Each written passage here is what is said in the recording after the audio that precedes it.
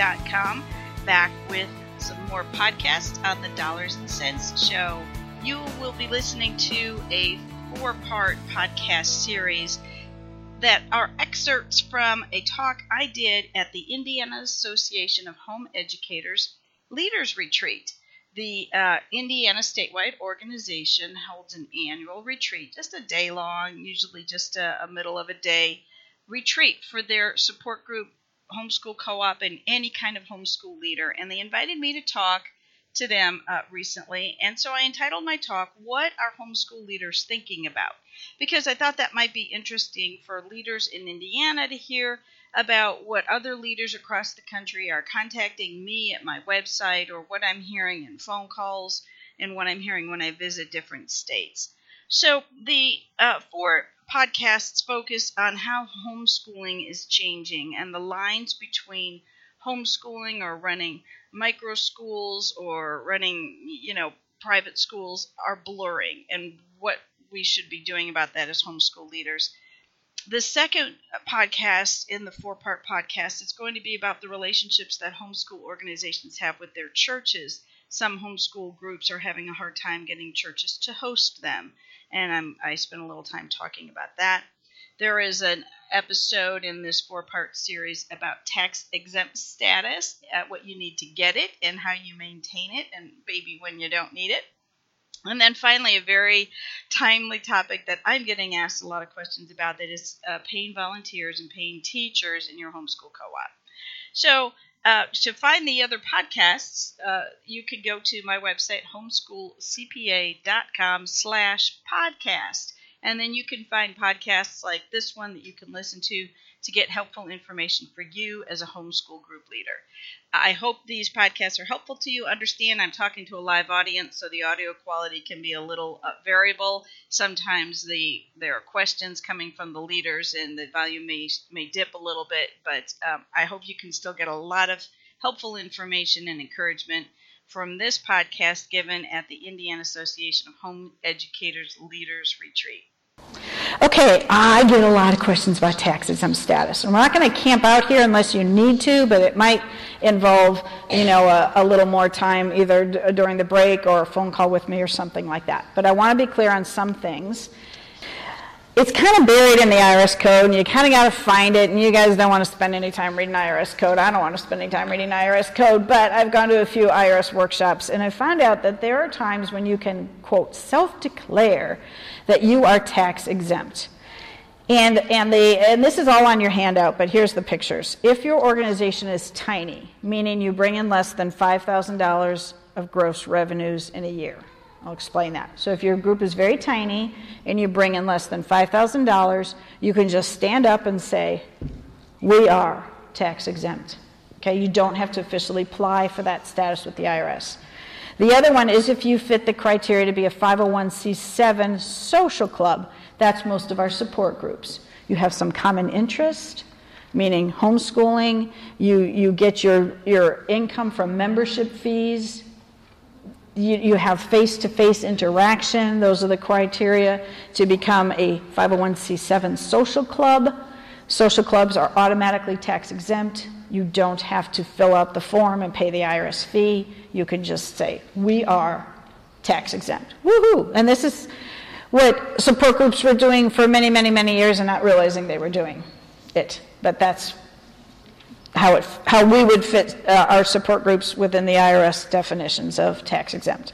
And the third one is if you are the ministry of a church. Are any of your groups the ministry, not just meeting there, but the true ministry of the church? Meaning you didn't have to get your own tax ID number, your bank accounts with them. Anybody? That's it? One hand goes up. You see that? Churches, God bless your church. It was hard to get them to take you on. Gosh. It was hard to keep them happy. Yes. More and more churches are they're willing to say, maybe I'll rent you space, but I don't want you coming underneath my tax-exempt umbrella or using my bank account or things like that. So it's much more rare to find churches that will take homeschool groups under their ministry. Okay, but these three groups at least can self-declare tax-exempt status. Yes, ma'am. If you self-declare, Yep. Does that give you the right to purchase supplies tax exempt? Okay, she says if you self-declare your tax-exempt status, can I purchase things sales tax-free? There's so many taxes in the world. I was talking about federal income tax. You're talking about state sales tax. So the answer is, it depends. Sorry. It depends on your state rules and who they give sales tax exemption to. Okay. The difficulty, let's pretend you're the first little kind, a very small co-op. Bring in less than $5,000 a year, and I'll talk about that in the next slide. Let's pretend you're a tiny co-op, okay? And you are self-declaring your tax-exempt status with the IRS, fine. But you have no proof because you didn't apply and you didn't get the nice letter from the IRS saying you're tax exempt. So you have nothing to show the state of Indiana to prove you're tax exempt with the IRS. The state of Indiana wants to see proof that the IRS gave you tax exempt status and you don't have it.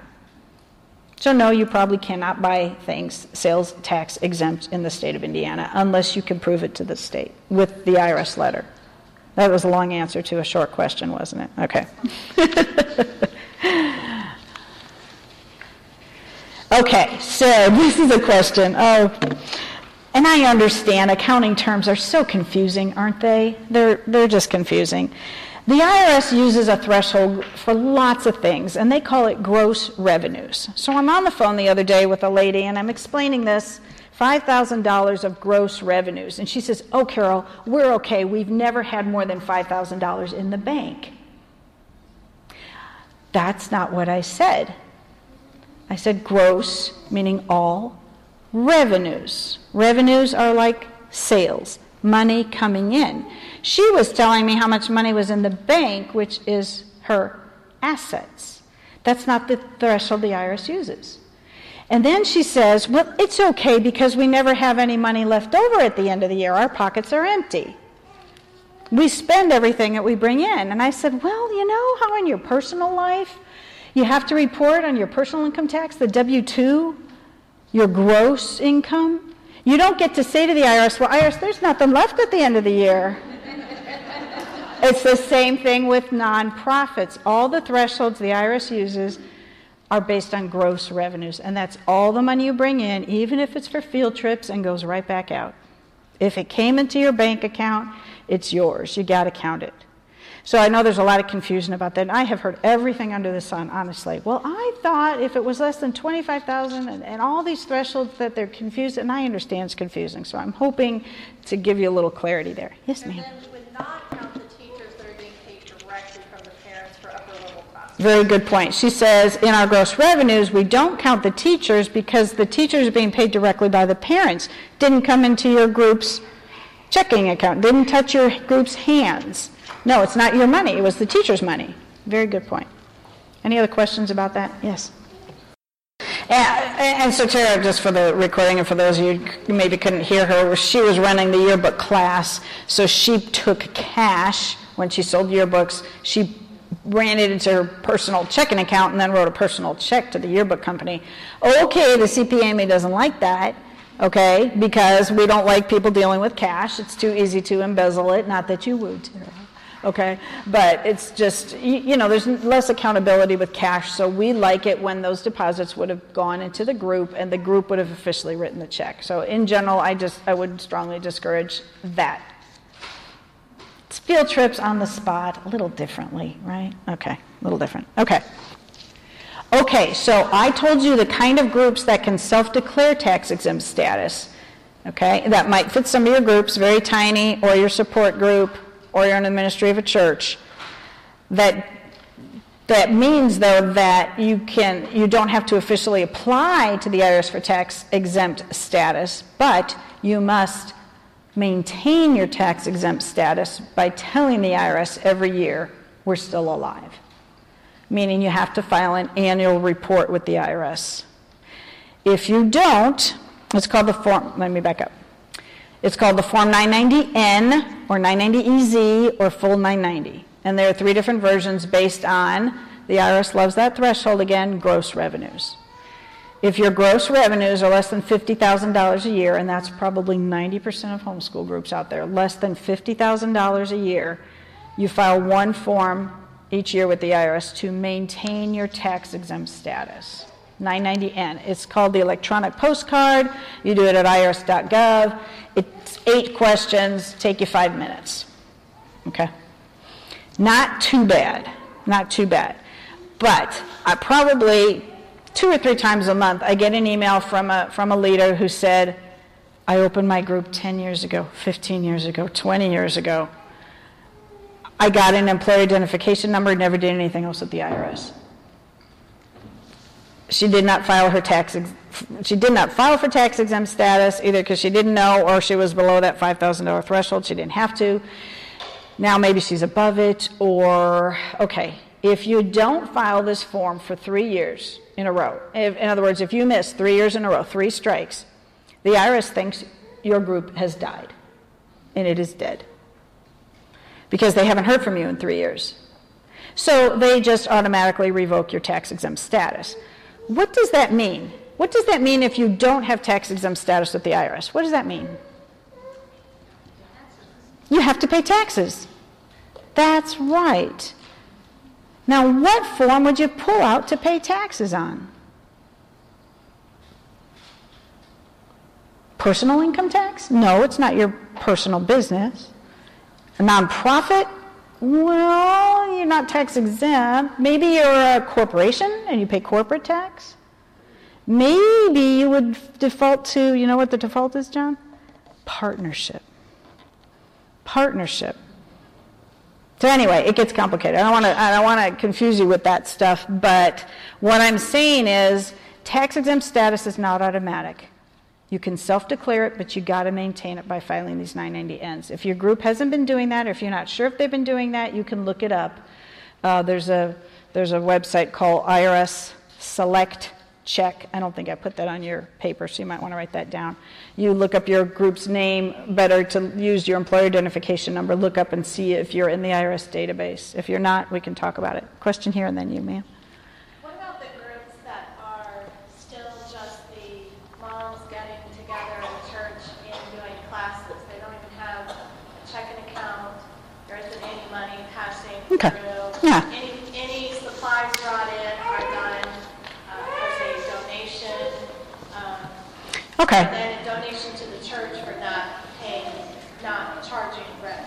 Lovely situation. She's describing a very simple, small, cash-based, 12 families gathering together to maybe hold some classes. Nobody earns any money. Right, nobody earns, nobody's paid, you just pool your money. I compare that to 12 families going out to eat. And the waitress puts one check in the middle. And you all contribute to the kitty to pay for the meal. That's what I compare that to. That's, in essence, what you're doing. The IRS basically says you should not be any worse off because you collectively pooled your money for a common group purpose, the meal at a restaurant. Okay, you're fine. You're fine. And the reason you're fine is because you didn't need an employer identification number. You never opened up a checking account. As soon as you have to open up a checking account and get the employer identification number from the IRS, you all of a sudden have these other obligations to report your self-declared tax-exempt status and maintain it. Okay, so I never used to like to say this, but times are changing, right? I never used to like to say, oh, just run in cash. The CPA and me, I just told you a minute ago, right? We don't like things run in cash. But I started saying to groups, if you can run in cash, keep doing it. And I don't like saying that as a CPA to you, because we don't like cash, no accountability. But if your group can operate that way, very simple, pooling your money, cash, it's when you need the checking account that you're going to all of a sudden have some extra other dealings with the IRS. Now everybody writes a check, but it's to the church. That's fine. That's okay. Your group doesn't really have, you would be what would be called an unincorporated association. You probably don't even have bylaws or anything, do you? You're just a group of parents. You're just a group of parents. You're just a group of friends who gather together. Yeah, it's very hard to keep something like that. And you probably have to keep it secret from other people, don't you? Like you don't tell other people because you don't want to get too big. As soon as you get too big, you got to have a checking account. Well, I hope you enjoyed hearing some of the questions and my replies to the homeschool leaders given there at the Indiana Association of Home Educators Leaders Retreat. Hey, I hope your state organization is supporting you by offering leader gatherings like this, maybe in conjunction with your statewide homeschool convention or separately like Indiana does.